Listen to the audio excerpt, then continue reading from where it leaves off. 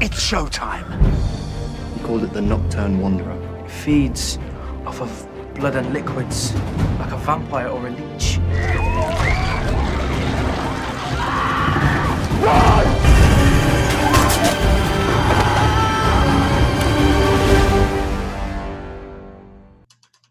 Jack, hey, Jeff in Vegas. How are you? Hey, I'm very good. How are you? I'm doing good. Where are you at? I'm in Vegas. Where are you at? I'm currently in North London, Really? and the weather's nice for some reason. Yeah. Well, yeah, it's nice here too. We're not 115 degrees today. We're like maybe 95, 98. So, Oh, wow. well, thanks for so much talking to me today about your new thriller, Shortcut. Yeah, it's a pleasure, man. It's a good film. It's roughly about 5 kids who get stuck on a bus, and they just kind of grow their friendship and figure out how to fight the monsters outside. Well, it's a lunar field trip that goes wrong because the driver takes a shortcut. He just Absolutely. Yeah. If it wasn't for that, we'd have no movie, right? No shortcut, no movie. Yeah. Yeah. Well, what I love about it, it's got everyone represented in the teen world. You got the nerd, the jock, the rebel, the fat kid, the popular girl. It's like everyone is represented. How did you get along with the cast? Were there any kind of cliques or different personalities or? Not really. No cliques at all. Everyone got along so well. It was kind of strange, really. It was the first time in my life that I'd felt older than some people, because I've always been kind of like the young one of the group, like the kind of idiot. But then, because they were quite a bit younger than me, they were teaching me things that I didn't know about my phone, and I was like, oh my God, I'm getting old. Like, what's actually happening? But no, by the end of it, I'd resorted to my 14-year-old self, laughing at farts and all sorts. But it was a blast. Everyone was so nice.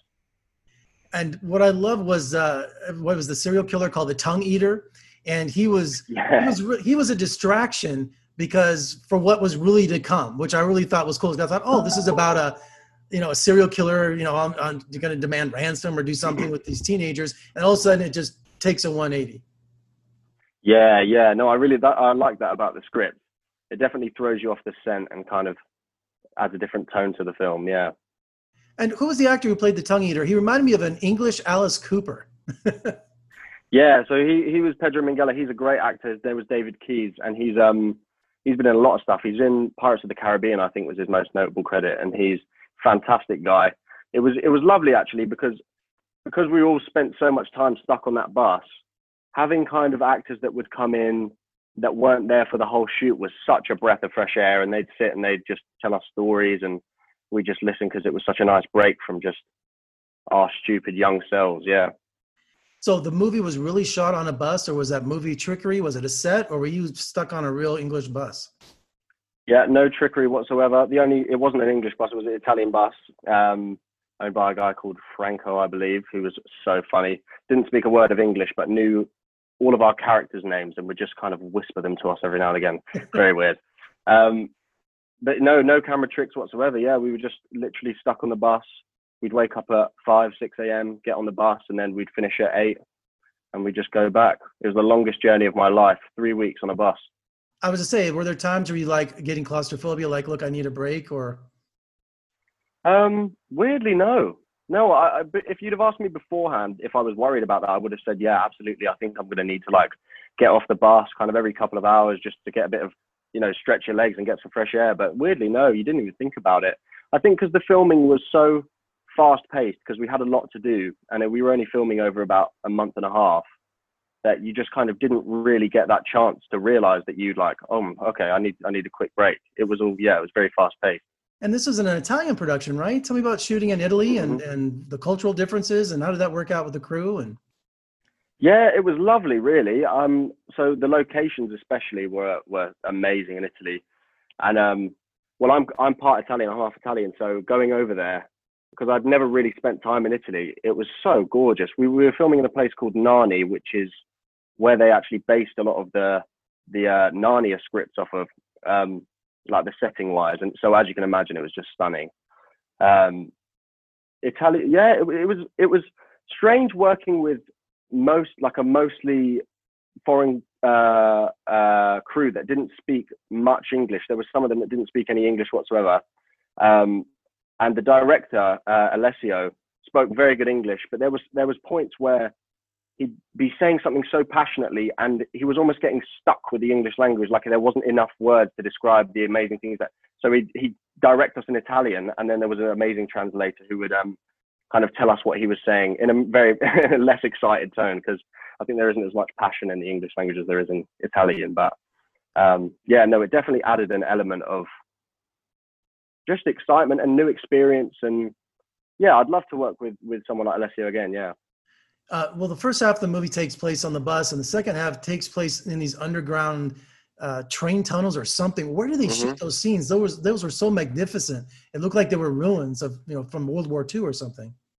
Well, you're absolutely right. They were. It was a World War II base that we were filming at. I think it was a German base actually, and I don't know if I don't know if they'd used them for filming before, or if they'd literally been desolate since the day World War II ended, because the dust in that place was so thick. And we were having to do scenes where we were running down the tunnels, like you can see. And God bless the people who were running behind me, because I was kicking up so much soot. I mean, you'd blow your nose at the end of the day. It looked like a coal mine in the tissue. Yeah, it wasn't pleasant down there. Very eerie place. Well, the creature in the movie, I love the name, the Nocturne Wanderer.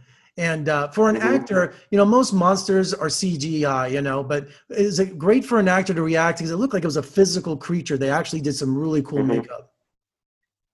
Yeah, it was great. And I think Alessio did an amazing thing where he didn't show us what the monster's makeup looked like until one of the takes where we actually were supposed to see it for the first time.